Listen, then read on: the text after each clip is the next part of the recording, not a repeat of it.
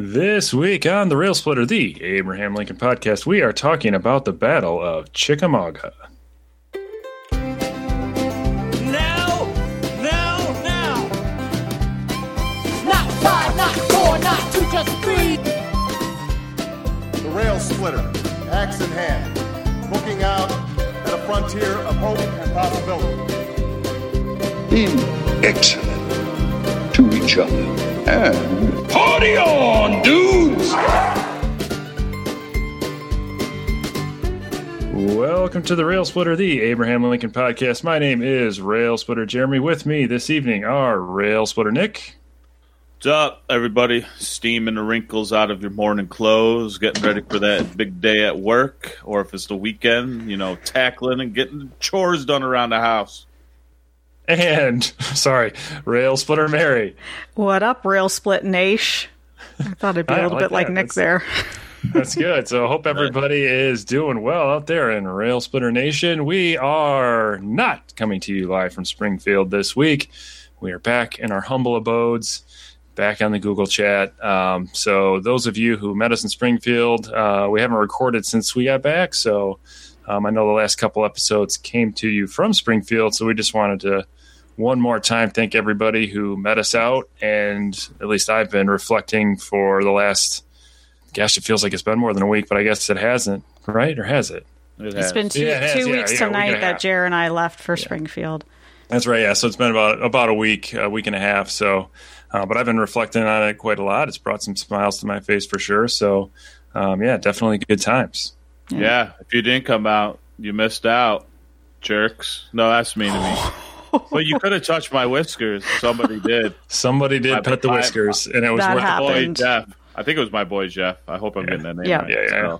So, my beard got touched and fondled. It was worth the price of admission for sure. Yep. And those of you who didn't make it, all you got to do is wait about 98 more episodes, and there might be something for you to check out. So obviously there's going to be a little bit of road to travel and rails to split between now and then, but we'll definitely keep you posted. There could be something in between now and then, of course, but so maybe you don't have to wait 98 episodes, but we're going to try to do some more stuff like that because it worked out really well. It was definitely worth the time, worth the trip, and all that good stuff. So thank you once again. We didn't really have a news story this week. We usually start the show with what Lincoln or the Civil War popped up in the news, but there is something that's happening on Sunday that could be of interest to those of us in Rail Splitter Nation. On PBS in the United States, at least, the public broadcasting system, starting on Sunday, possibly our favorite filmmaker, Ken Burns, is coming out with his next project, which is country music. So the country music Ken Burns piece is coming out or debuting, I guess, on PBS on Sunday, 8 Eastern, 7 Central. And I believe it's going to air for at least a few days. I'm sorry, I don't have the exact details. I know that the first episode will go on Sunday the 15th. It's an 8-parter, 16 hours. In typical Ken Burns style, you're not going to get your 90-minute feature-length documentary. This is it's going to be pretty heavy. And I believe this is the first work that he came out with since his Vietnam War piece. I did watch the beginning of the country music thing, and I saw Ken Burns talking about country music. Actually, I don't know if I mentioned it on the show, but on Pitchfork, there's that Over Under series with Ken Burns, but he talks about what country music, like why he chose country music, because he tends to pick things that are very much American and definitive of the United States, baseball, the Civil War, very much defining things in history that really kind of define the United States in many ways. And then, of course, things that define generations in the United States with World War II and Vietnam. And then, of course, he's got some other projects like the Jackie Robinson Project and the Jack Johnson, the boxer, not the musician, work. And then, of course, his earlier stuff, too. So, but anyway, country music. You guys can check it out? Awesome. Nick. Yeah, I'll probably watch part of it. Country music, I don't know. I mean, if anything, I'm a bluegrass fan.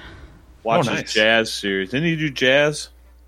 I like jazz. And I would, he did jazz, which is, man, I really should have included that on the Uniquely American Definitive projects, but jazz, and this is, I'm guessing, kind of like a parallel work to jazz in many ways, but I would imagine, and I don't know for sure, but I would imagine if you are a Civil War fan, that the first episode is going to have to include country music's roots in the Civil War, maybe the sectionalism prior to that.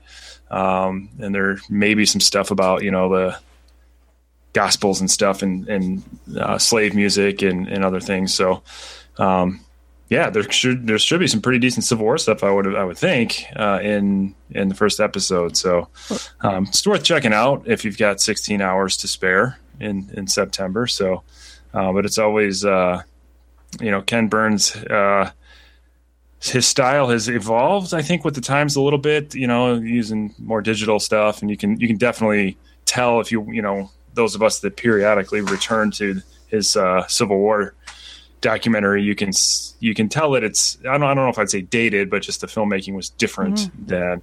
And Vietnam, watching it still has that Ken Burns feel, but it was very different. And even the war, and the war's probably getting close to 10, 15 years old. I think that was in like 2005 or so. But that one, the filmmaking was much better. Of course, when you got moving pictures, it's much different. In Civil War, he had a bunch of still images, but even the way that he incorporated the interviews and everything else. So I'm looking forward to the country music one. There was an accompanying concert that they did at the Ryman Hall in Nashville that might be pretty cool to check out as well. They're talking about all the greats. So anyway, whether you're a country music fan or a Ken Burns fan or both, I think if you're a Civil War fan, that first episode might be enjoyable. And then, of course, that might hook you in for the rest of it. Who knows? We'd love to hear your thoughts. So hop on social media and let us know what you think about the new Ken Burns documentary. And if you really like Ken Burns and you're a new listener to the Rail Splitter podcast, you can go back to episode number. I don't know. Early days. I think it was maybe in the teens, maybe it was in the teens. Before that. It was soon. It was the first show that I think I sort of hosted that one because you guys had been to the Ken Burns talk, and then Nick was like, "Mary needs to host this," and I was like, "Oh, okay." Yeah, because you were asking the questions because you hadn't been there and we had. So, it was an early one, but we did an entire episode on Ken Burns, and obviously talked about his Civil War piece, the Ashokan Farewell. Sorry, copyright attorneys, we just played it on the episode. Check that out if you're interested. And keep in mind that was before we had a sound engineer on the show, so it probably doesn't sound as good as the show does now, but, progress. So that was our news piece on Lincoln this week. And today we are going to talk about the Battle of Chickamauga, which we've mentioned, I think, a couple times on the show, but we've never had an episode dedicated specifically to it. I know we mentioned it because Mary had visited it, and then I visited it and ran a race through there, which was super cool, and I recommend. It's coming up in November if you are a runner.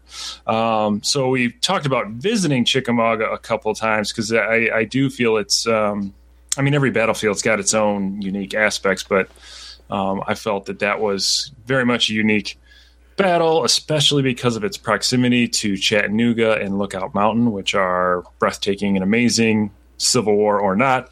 But Lookout Mountain is definitely a must visit, and it's super close to the Chickamauga battlefield and national park and all that stuff. So definitely worth checking out from a visiting standpoint, but we need to fill in the rest of the story by telling you about the battle itself, what happened, why it was important. Militarily, maybe arguably important depending on, different takes on it, but I think it was super important as far as the war goes. And I think it's interesting to think about the role Chickamauga had in Grant, even though Grant wasn't there. I think it's important to understand why Grant was needed in the West, why he came to the East when he came. And I think Chickamauga and Lookout Mountain and Chattanooga are very kind of important little pieces to that story. So let's talk about Chickamauga, the battle. And I'm going to turn it over to Mary, who is more of the Civil War expert or fangirl, if you like her fangirl. Twitter name or whatever. But anyway, so Mary's gonna take us through the battle, and Nick will obviously chime in, and so will I from time to time. So Mary, what do you got for us with Chickamauga, which is super fun to say? Okay, well, first of all, Chickamauga, I think, is one of those battles that it does get overlooked, unfortunately, and I've visited there twice. I've done a bit of research about the battle. It's actually my favorite battle to study. It is my favorite, and this is kind of an unpopular opinion. It is my favorite battlefield to visit. It's a battle that is hard to understand, even more so than Shiloh. I think it's a very chaotic battle, and I think that's sometimes why people shy away from it. It's not like this. It's not clear cut like Gettysburg. Like Gettysburg, researching Gettysburg for those episodes was relatively easy compared to what this was. So I hope I can explain the battle well enough to our listeners. And I know other scholars in books that I looked at for research, they said too that Chickamauga often gets overlooked, yet it is such an important battle in the Civil War. And I think the other reason it gets overlooked too, it's in the Western Theater. Mm-hmm. So battles in the Eastern Theater tended to get more coverage because they were that much closer to the news centers. It's the 1860s. They don't have text messaging. They don't have email. So news takes, longer to travel. And it's, usually a few days after things have happened that the news finally reaches. So there's just not that same coverage. But this is no doubt just as important a battle as what Gettysburg was. I think it's very decisive. Like it's at Chattanooga. Does not, spoiler alert, turn out well. The first part of this does not turn out well for the Union. So what? Yeah, really? Dude, I didn't do any research. I was hoping to learn. Spoiled it for me. Spoiler alert, I told you. Anyway, so it is fought September 18th to 20th, 1863. So when this episode drops, it's right on the anniversary of day 2 of the battle. So some sources cite the battle as it beginning on the 19th of September, but there was some skirmishing that happened on the 18th. And I think that is important to remember in looking at this battle. And David A. Powell, which was a resource that I consulted, his book, The Chickamauga Campaign, Volume 2, states that, well, the casualty lists of September 18th were short by comparison to what was to come. The fighting that Friday afternoon, the first true day of the battle, shaped the course of the engagements for the final 2 days. And it's chaotic fighting, as we're going to see in a few minutes. Yeah, and I think you make great points about how or why it's overlooked specifically, like the entire Western Theater. But I also think because it's not only is it in the West, but it's not like a Mississippi River battle. It's not a Gulf of Mexico thing. It's like kind of stuck in the corner of Georgia. And, I think that the as far south as it ended up, as it was, I think also makes it overlooked more now. But I think that overlooking phenomenon kind of evolved over time as well. I think folks at the time probably, and certainly people in the military and Abraham Lincoln, knew the importance of all the theaters. But I think scholarship and interest and tourism kind of gravitated toward Washington, D.C. area and Richmond. And then, you can drive a couple hours in through Virginia and see countless battlefields. So, you probably get a lot more people visiting, Fredericksburg and Chancellorsville and whatever else than you do going to Chickamauga. So I think that's part of it as well. But that's kind of, I think, why it does get overlooked. I think part of it is too, you don't have the sexy names involved. Exactly. Longstreet's involved, but Longstreet, doesn't play much of a role till that last day. And then Rosecrans and Bragg, these aren't your two heavyweight fighters. These are kind of. I was thinking in my head like two drunks at a bar getting in a fight and kind of watching it. And oh my god! They kind of go at it, making some bad moves, some mistakes.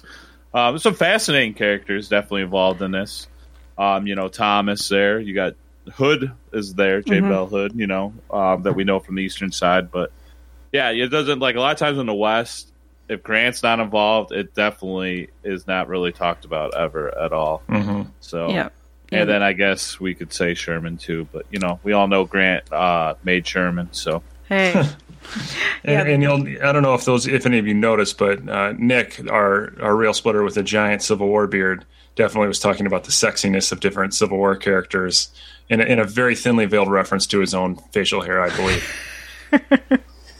True. No, I do agree with what Nick says. Like the names of Chickamauga, like when you think of Gettysburg, you instantly know Meade, Hancock, Gibbon, Lee, Longstreet, Pickett, like those names. But when you mention Chickamauga, people are like, Rosecrans, Bragg, Longstreet.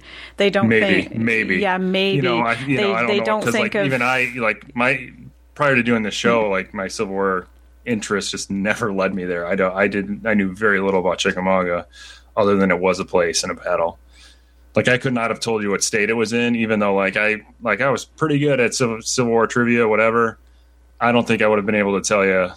I mean, I probably would have guessed within 4. I would have guessed somewhere in the middle South, but I probably wouldn't have said Georgia. Yeah, like when you say the name Lytle, who was a Union general, nobody knows his story, but his story is very fascinating. He ends up dying on the battlefield. I actually watched a Facebook Live I was watching the park ranger do the Facebook Live when I was at Chickamauga, which was really fascinating. And we were standing at the spot where Lytle had been killed. And like those names just don't ring a bell for people. And I mean, I'm the type of person, like, I think I'm like, well, they should, because these men were just as heroic, or they did stuff that was just as important as what happened at Gettysburg, but they're just not known. And I think their stories, that they do deserve to be told. So the one thing I want to say to our listeners, like, go out and look at Chickamauga. It is a confusing battle, but there's some really interesting stories that go with it. And it's a lot different from Gettysburg in many respects. Because it is fought in the South. It's fought near Chattanooga, Tennessee. Chickamauga Creek is very close by. That's where the battle gets its name. It's actually fought in North Georgia, very close to the Tennessee border. The name Chickamauga means river of death or stagnant water. This is disputed amongst scholars, but this seems to be the main one.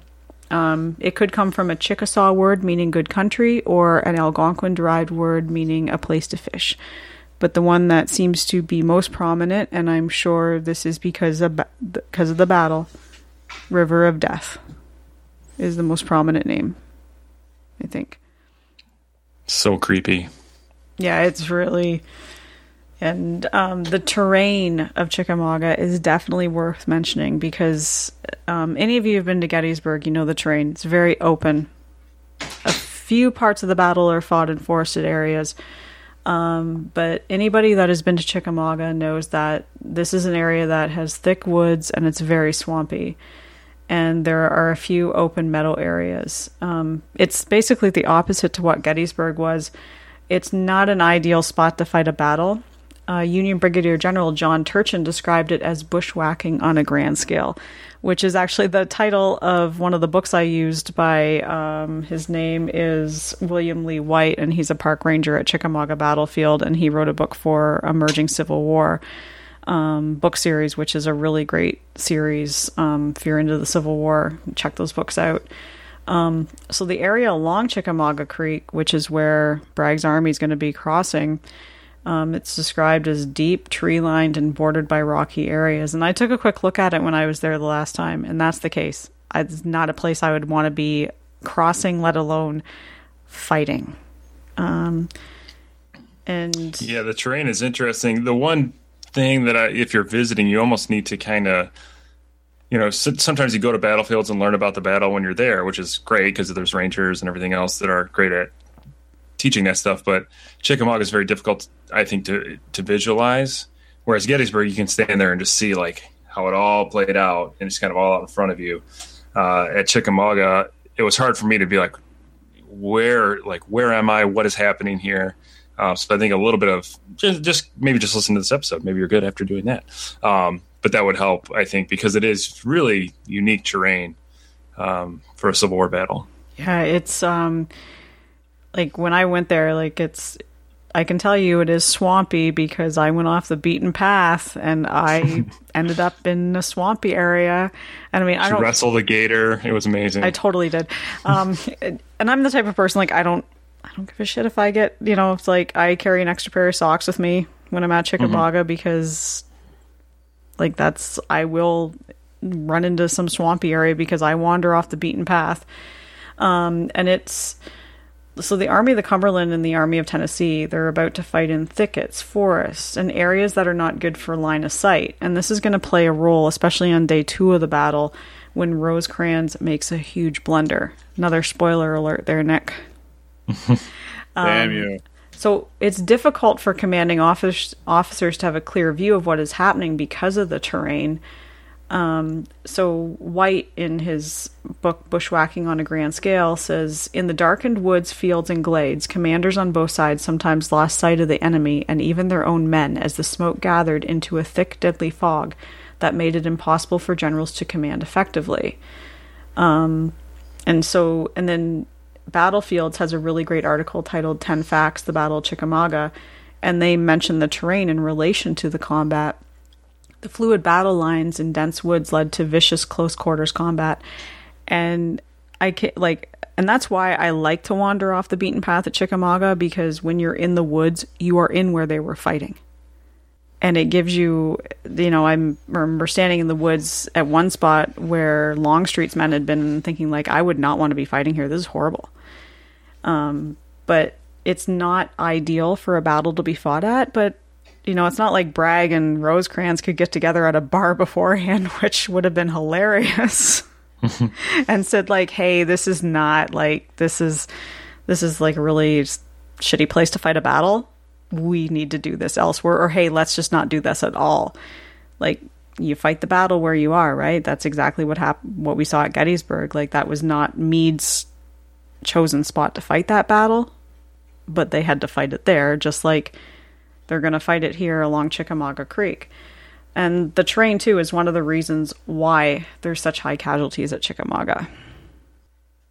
Every time you talk about terrain in any battle, I picture the scene from Gettysburg where they talk about high ground. Yeah, but like, there's high ground all over the place, and then you also have the swamps and the trees and everything. But it's hilly for sure. Mm-hmm. Maybe I just say it's hilly because I ran a race through there, and I'm like, oh my god, these effing hills. It is hilly.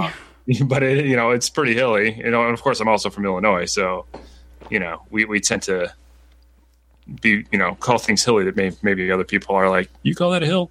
But anyway, there's high ground all over the place, and like most of the where we see the artillery was placed and everything, all of the positions look pretty good.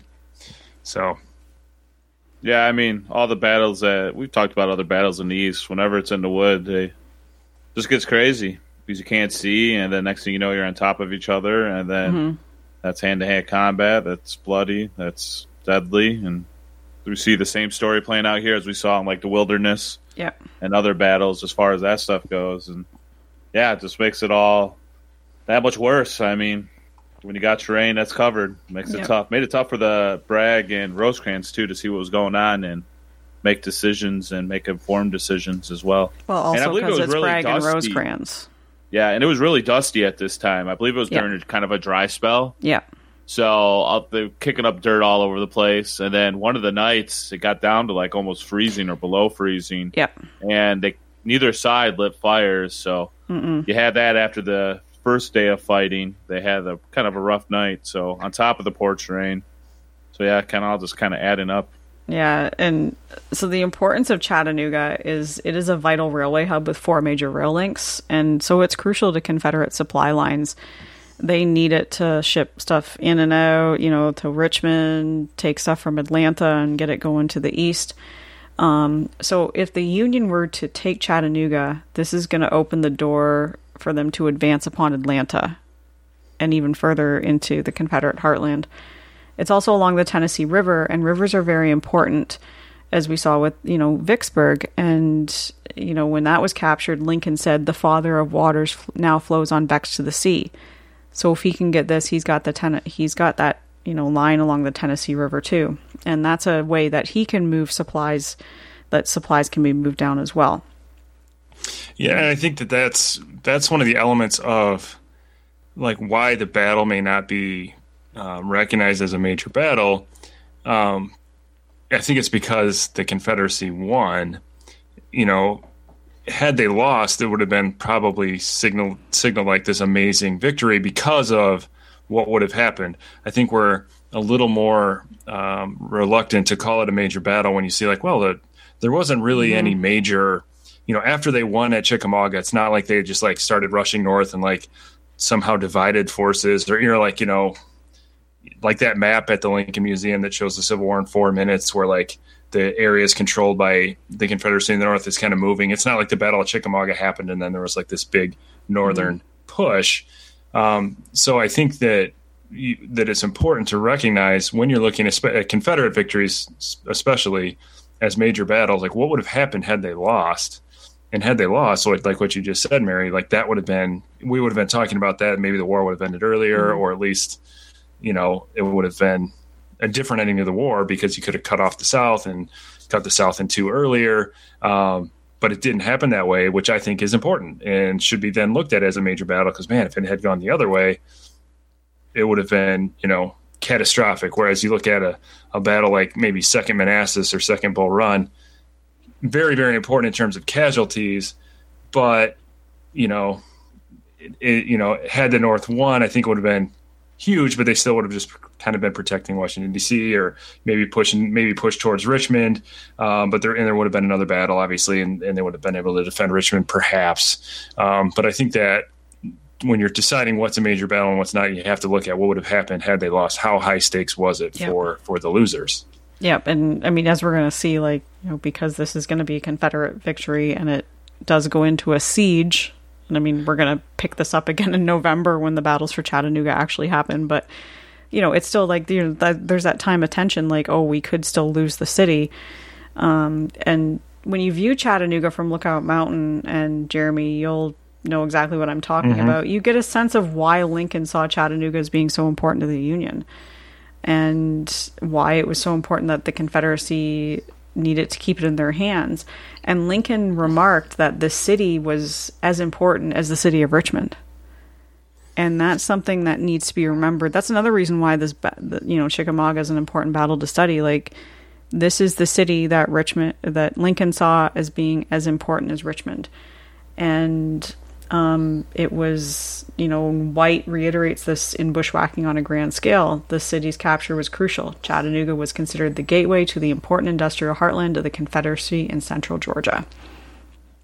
Yeah, and I think that's important to look at the Tennessee River specifically.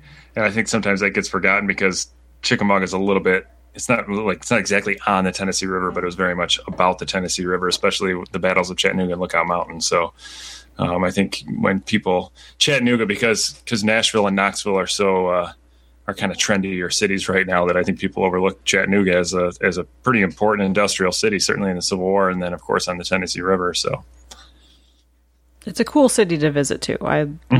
There's lots of great restaurants there. There's a really great aquarium. There's lots of stuff to see there besides the battlefield too, although that's why I've been the last 2 times, is just to go to Chickamauga and to Lookout Mountain. But it's a really cool place to visit. So who's going to be fighting there? So the Union is led by the Army of it's the Union Army of the Cumberland, led by General William Rosecrans, also known as Old Rosie. He's from Ohio. He graduated 5th in his class at West Point. He ends up resigning from the Army soon after graduation, which is much like Grant and Sherman ended up doing. And he's described as highly intelligent, creative, and energetic, but he could also be sarcastic, nervous, excitable, and stubborn, and hypocritical of both his own officers and his superiors. So he's kind of difficult to deal with at times, and that happens on this campaign, on this battle as well. The prominent commanders at Chickamauga are General Thomas, General McCook, General Crittenden, General Granger, cavalry led by General Mitchell, and also fighting here are General Sheridan, as well as future President of the United States, James Garfield. He is part of Rosecrans staff. So I think that's a really cool thing to mention, too, is that Garfield was another future president is fighting here at the battle. But other than... And remember, Garfield was assassinated and then replaced by Chester A. Arthur. Thank you, Nick. These are facts. Shout out to my boy, Chester A. Arthur. I'm excited for a full-length narrative feature on his life story. I'm continuing to advocate for that and push for that. So, Chester A. Arthur, you're my boy. And that is Nick's promotional thing for the episode. Yeah. What are you trying to say? That was great, Nick. Thank you. I'm assuming it's in pre-production right now in Hollywood. So, okay. Spielberg, I was just going to say, is Spielberg behind this? Yeah, it's going to be better than Lincoln. Wow. Daniel Day-Lewis is going to be Chester A. Arthur. That's coming out of retirement. Wow, that's for amazing. Such a prominent historical figure like CAA, Chester A. Arthur, it makes sense. When I hear CAA, I think Canadian Automobile Association. I did not think that. I did. I can say I've never thought those three words together, ever. Because I'm a member of CAA. This has really got off the rails now. That's amazing. Anyway, so the Confederates are led by the Army of Tennessee, or Confederates. It's Army of Tennessee led by General Braxton Bragg. Bragg is from North Carolina. He attended West Point, and just like Rosecrans, 5th in his class is where he graduated. He's a hero in the Mexican War, but he developed a reputation as a whistleblower, a strict disciplinarian, and a man unafraid of clashing with men of great power. This includes General Winfield Scott and, at the time, Secretary of War Jefferson Davis. But obviously, Davis and Bragg got over whatever the heck was going on because Davis puts Bragg in charge, and besides, Bragg's wife becomes one of his biggest cheerleaders. And Bragg is the master of it's not business, it is personal. I like that. Yeah, that's how he operates. And I think, like, Bragg, I don't think liked anybody, and that was Sherman's opinion of him. In Sherman's memoirs, Sherman wrote, I don't think he likes anybody at all. I think Bragg liked his wife and he liked his dog, although I don't know if Bragg actually had a dog, but he would be the type of person that would be really, a jerk to you, but then be really nice to his dog and his wife. That's really, because when I look at Bragg's picture, he looks like a guy a dog wouldn't even like. Or the dog would really like him because he's like a prominent... Because he's a bastard. So yes, Bragg is the master of it's not business, it's personal. And one other thing, just really quickly about Bragg. Many of you in the United States may be familiar with Fort Bragg, which is named for Braxton Bragg.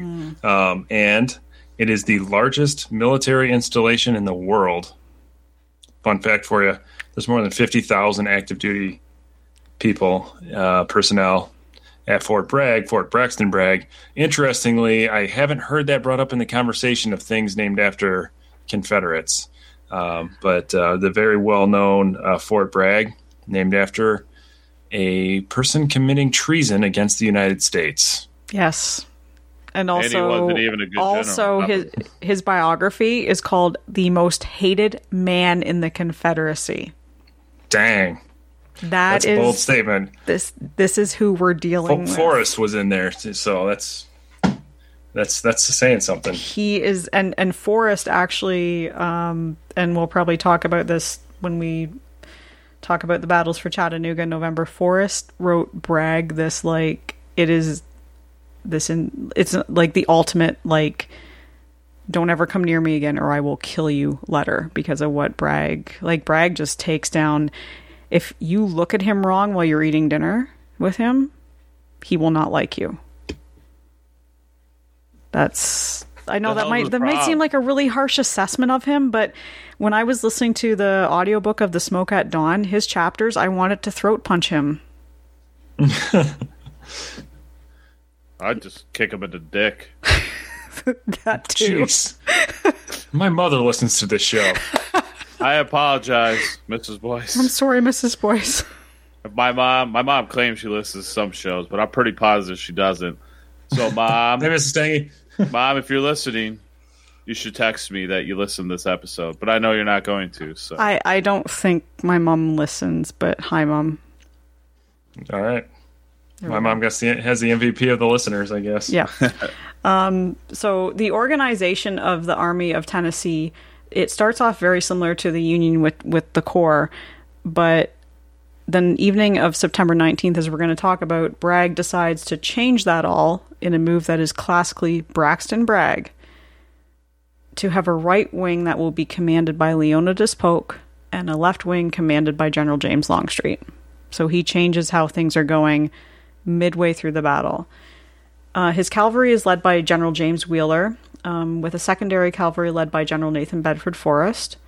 Other notable Confederates fighting here include Claiborne, Hill. Hill, I believe, he was at Gettysburg, as well as Abraham Lincoln's brother-in-law, Benjamin Hardin Helm.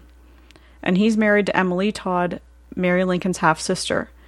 Prior to Helm joining up with the Confederacy, Lincoln had offered him the position of paymaster of the Union Army.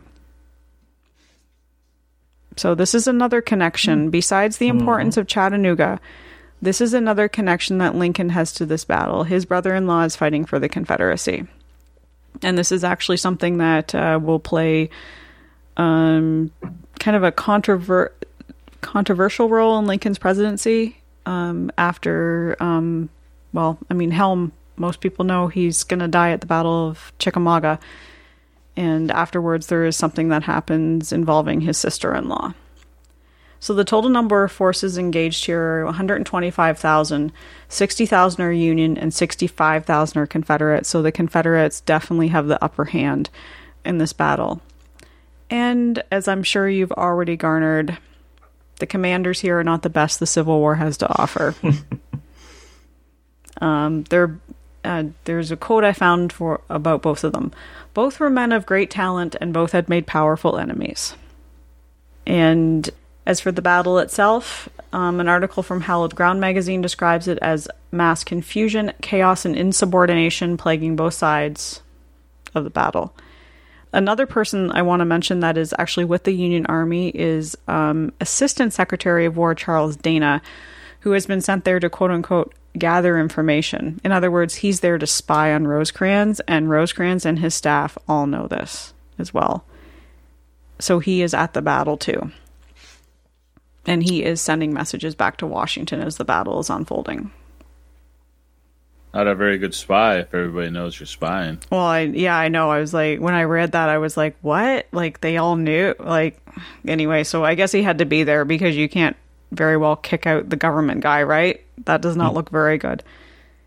Well, that's a pretty high official to be at, like literally at a battle. Yeah. Normally, officials at that level would be like inspecting troops far away from combat. So I don't know if he may have been doing that when and then all of a sudden the moment came. But I'm sure he didn't like plan on coming in for a battle. But still pretty interesting.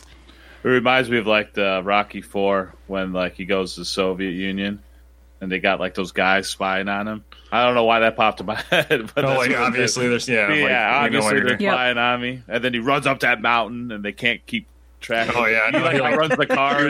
He jukes him and they go in the snowbank. Yeah. Sorry.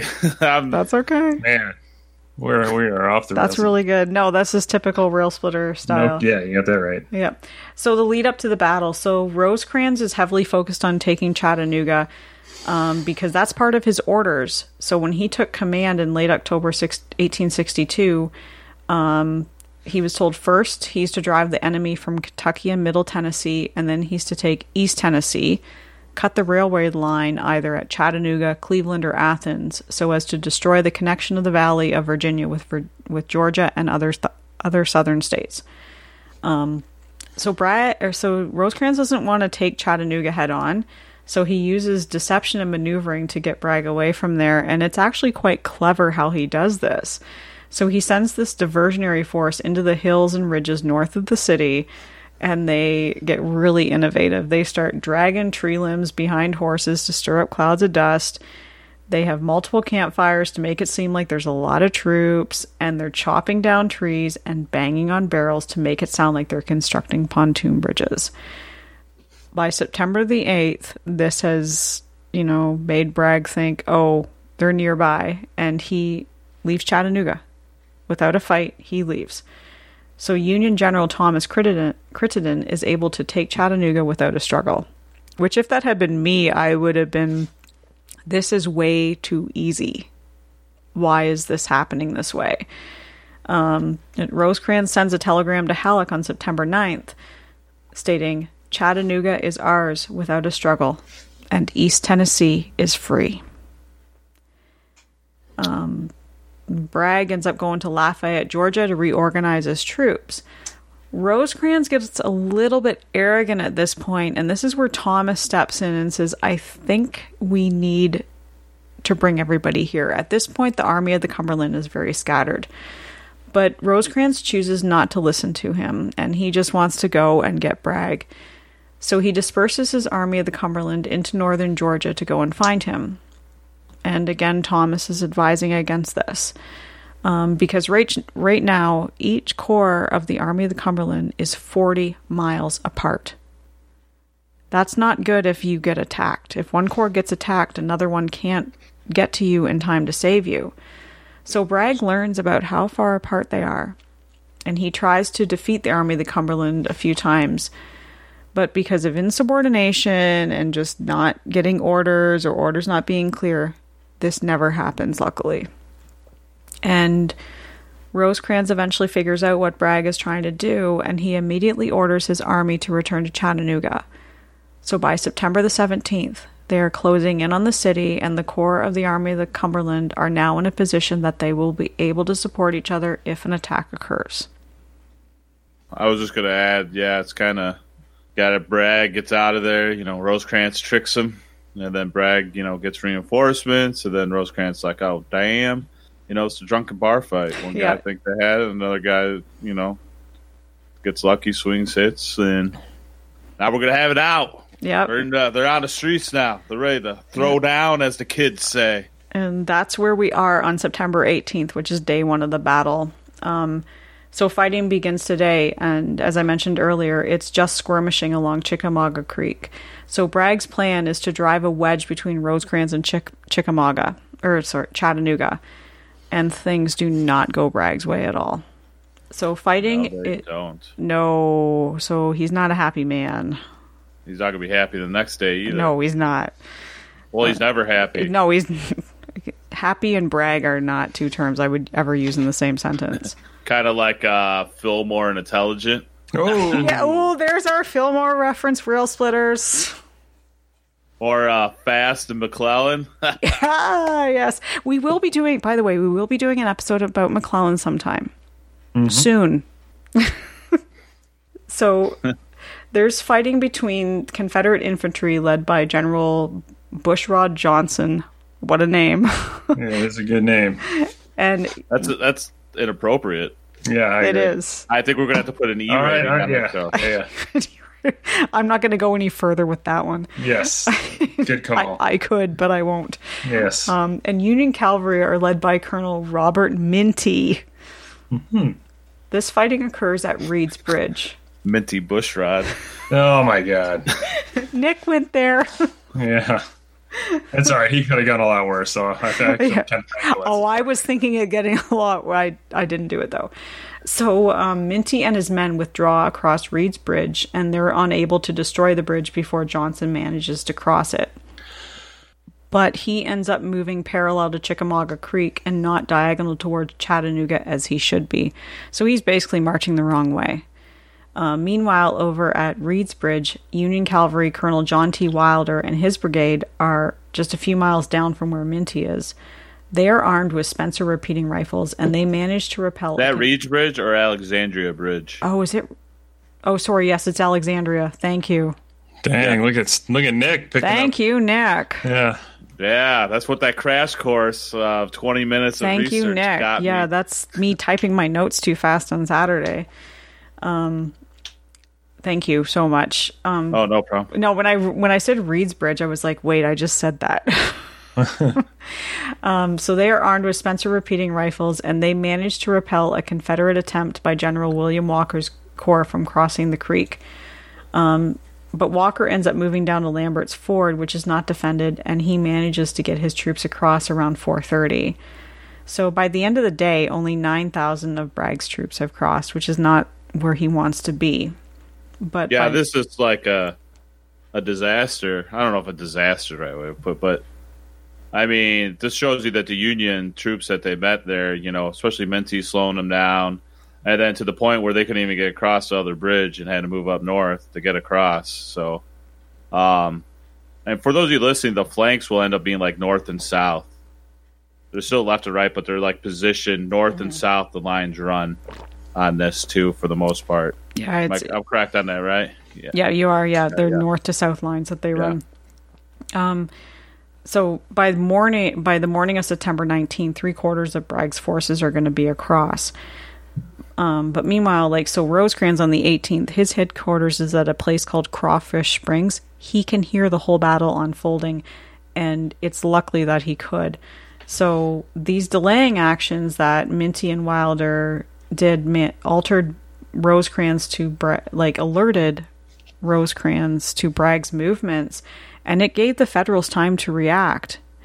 And this is where Rosecrans actually does something really good. He and Thomas decide that Thomas will march north up what is called the Lafayette Road, which is the main road leading into Chattanooga. And Rosecrans knows that he needs to protect that road.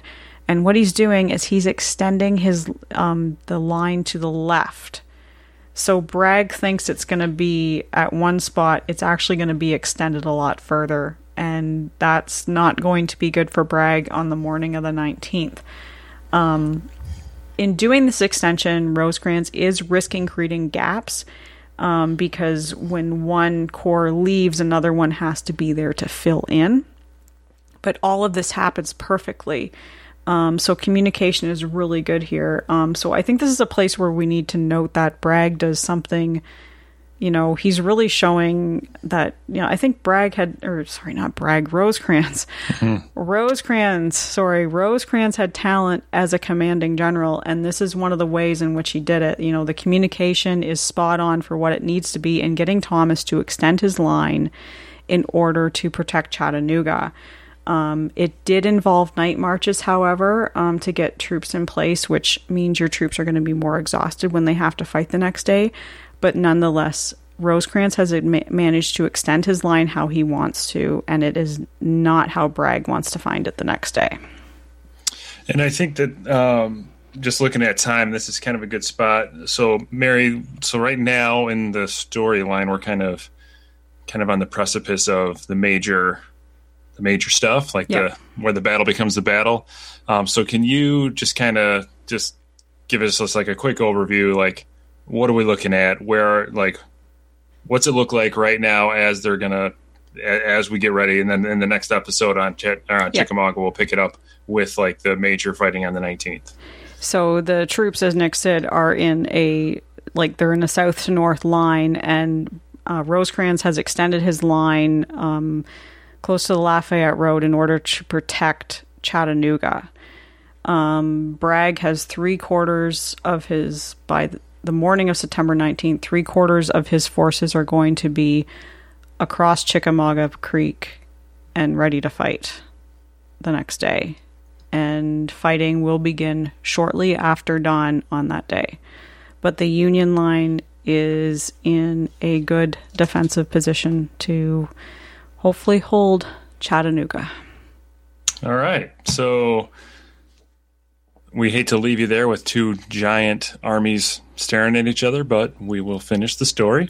But it will be in a later episode. So this was kind of a setting up of the Battle of Chickamauga, but I think sometimes that is as interesting, as important as the battle itself. I think sometimes when we even talk about battles, the actual major fighting is less interesting than how the heck did they get tens of thousands of people in these positions to even make these decisions in the major battle parts of the battle. So thank you for all the research, Mary and Nick, so far. I think this has been a good setting of the stage for for the Battle of Chickamauga.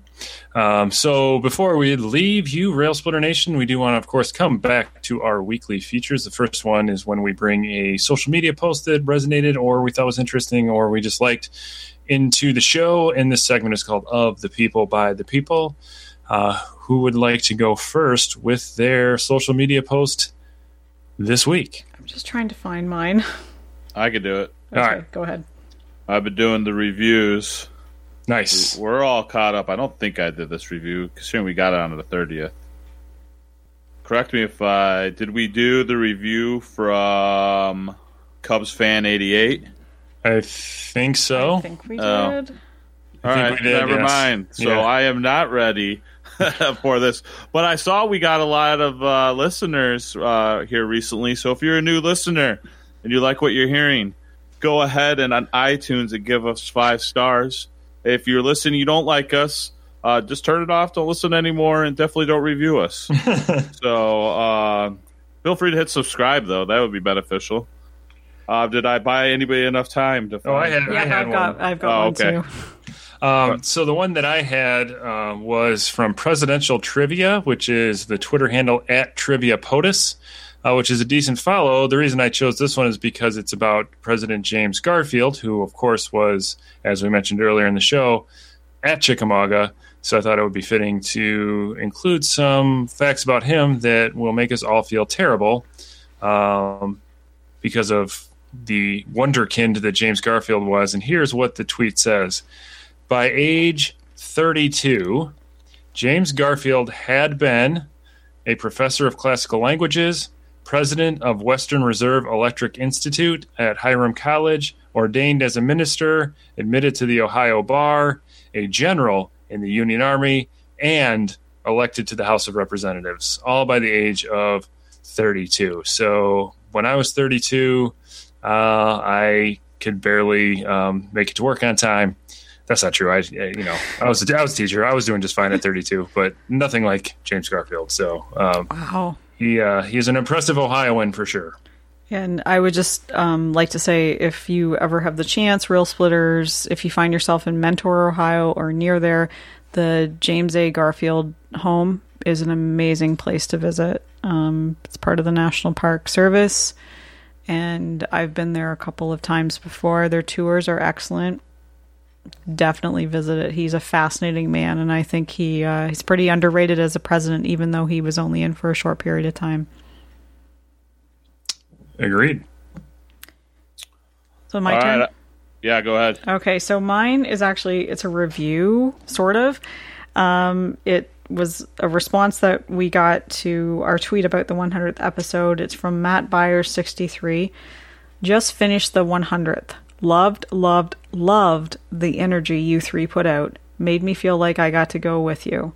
Looking forward to more, especially Nick's 500th Motherkin episode. That's right. My retirement. I like that. So thank you for that, Matt. All right, I got one for the Facebook group, which we're up to 390 members, by the way. Oh, This is from our boy Eric Lee, who we actually met down in Springfield, yes. who volunteers at the Lincoln Museum. Was it twice a month or? I think so, yeah. Yeah. So he shared. This kind of ties in. Those of you who couldn't make it to Springfield, he has shared a link of the tour of the Lincoln home that was posted by the Abraham Lincoln Museum, and thought you might enjoy it. So, a tour of the Lincoln home with curator Susan, Haake, Haake. So, yeah, check that out if you weren't able to go down. Mary finally got to see the home for the first time, which we talked about in the previous episodes. So, yeah, if you can't make it, you want to see it virtually, go to the Facebook chat. It is an amazing spot to visit. I loved it there. Indeed. And our last weekly feature is our This Week in Lincoln. Mary or Nick, do you have a instance of Abraham Lincoln showing up outside the context of history or presidential politics? Nothing? No, nothing. All that time in Springfield and we didn't pick up anything. No. I mean, I do have my new water bottle that I got from the Lincoln home. Lame. Thanks. I'm trying. There's got to be Something. So, of all the Lincoln Lunacy... Oh, yeah, you know what? Lincoln Lunacy... It's not Lincoln, but I don't know if we talked about, like, Mary Lincoln. We had dinner with Mary Lincoln. Yes. Yes, we did. Mary Lincoln was drinking a beer, which I didn't know she did. And swearing. And swearing like a mo. So, Mary Lincoln watched me eat a freaking horseshoe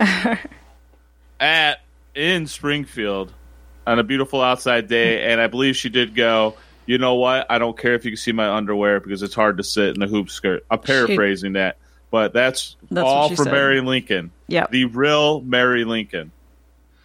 Yes, indeed. So yeah, we were graced with the presence of Mary Lincoln over dinner and drinks, and it was awesome. Yeah, very cool. So, any parting thoughts for this week, Rail Splitters? Rail Split Nation, just keep it strong. Yep. You know, keep repping us on Facebook, the Twitter, and, drop us a post, drop us an email, I don't know, do a little voice email, maybe we'll throw it up on the show. Oh, yeah, that'd be cool. Yeah. Do we have an email account? Do we even check email? Yes, we do have an email account. It is therailsplitterpodcast@gmail.com. If you have anything that you would like to send to us, we are at RailSplitterPod on Twitter and Instagram, and you can search for the Rail Splitter Podcast on Facebook, and you should be able to find our Facebook group, which is quite active and pretty fun to follow. Any parting thoughts from Mary? I just want to thank our listeners for all their support now that we are recording episode 102. It's pretty cool. I like how the show is going, and I'm looking forward to the next 97 now episodes. That's right. All right. So thank you all for listening, and please take some time to review us if you haven't already, and we will definitely look forward to hopefully making the show even better for you in the future. So please, Rail Splitter Nation, continue to walk the world with malice toward none and charity for all, and we'll see you next week.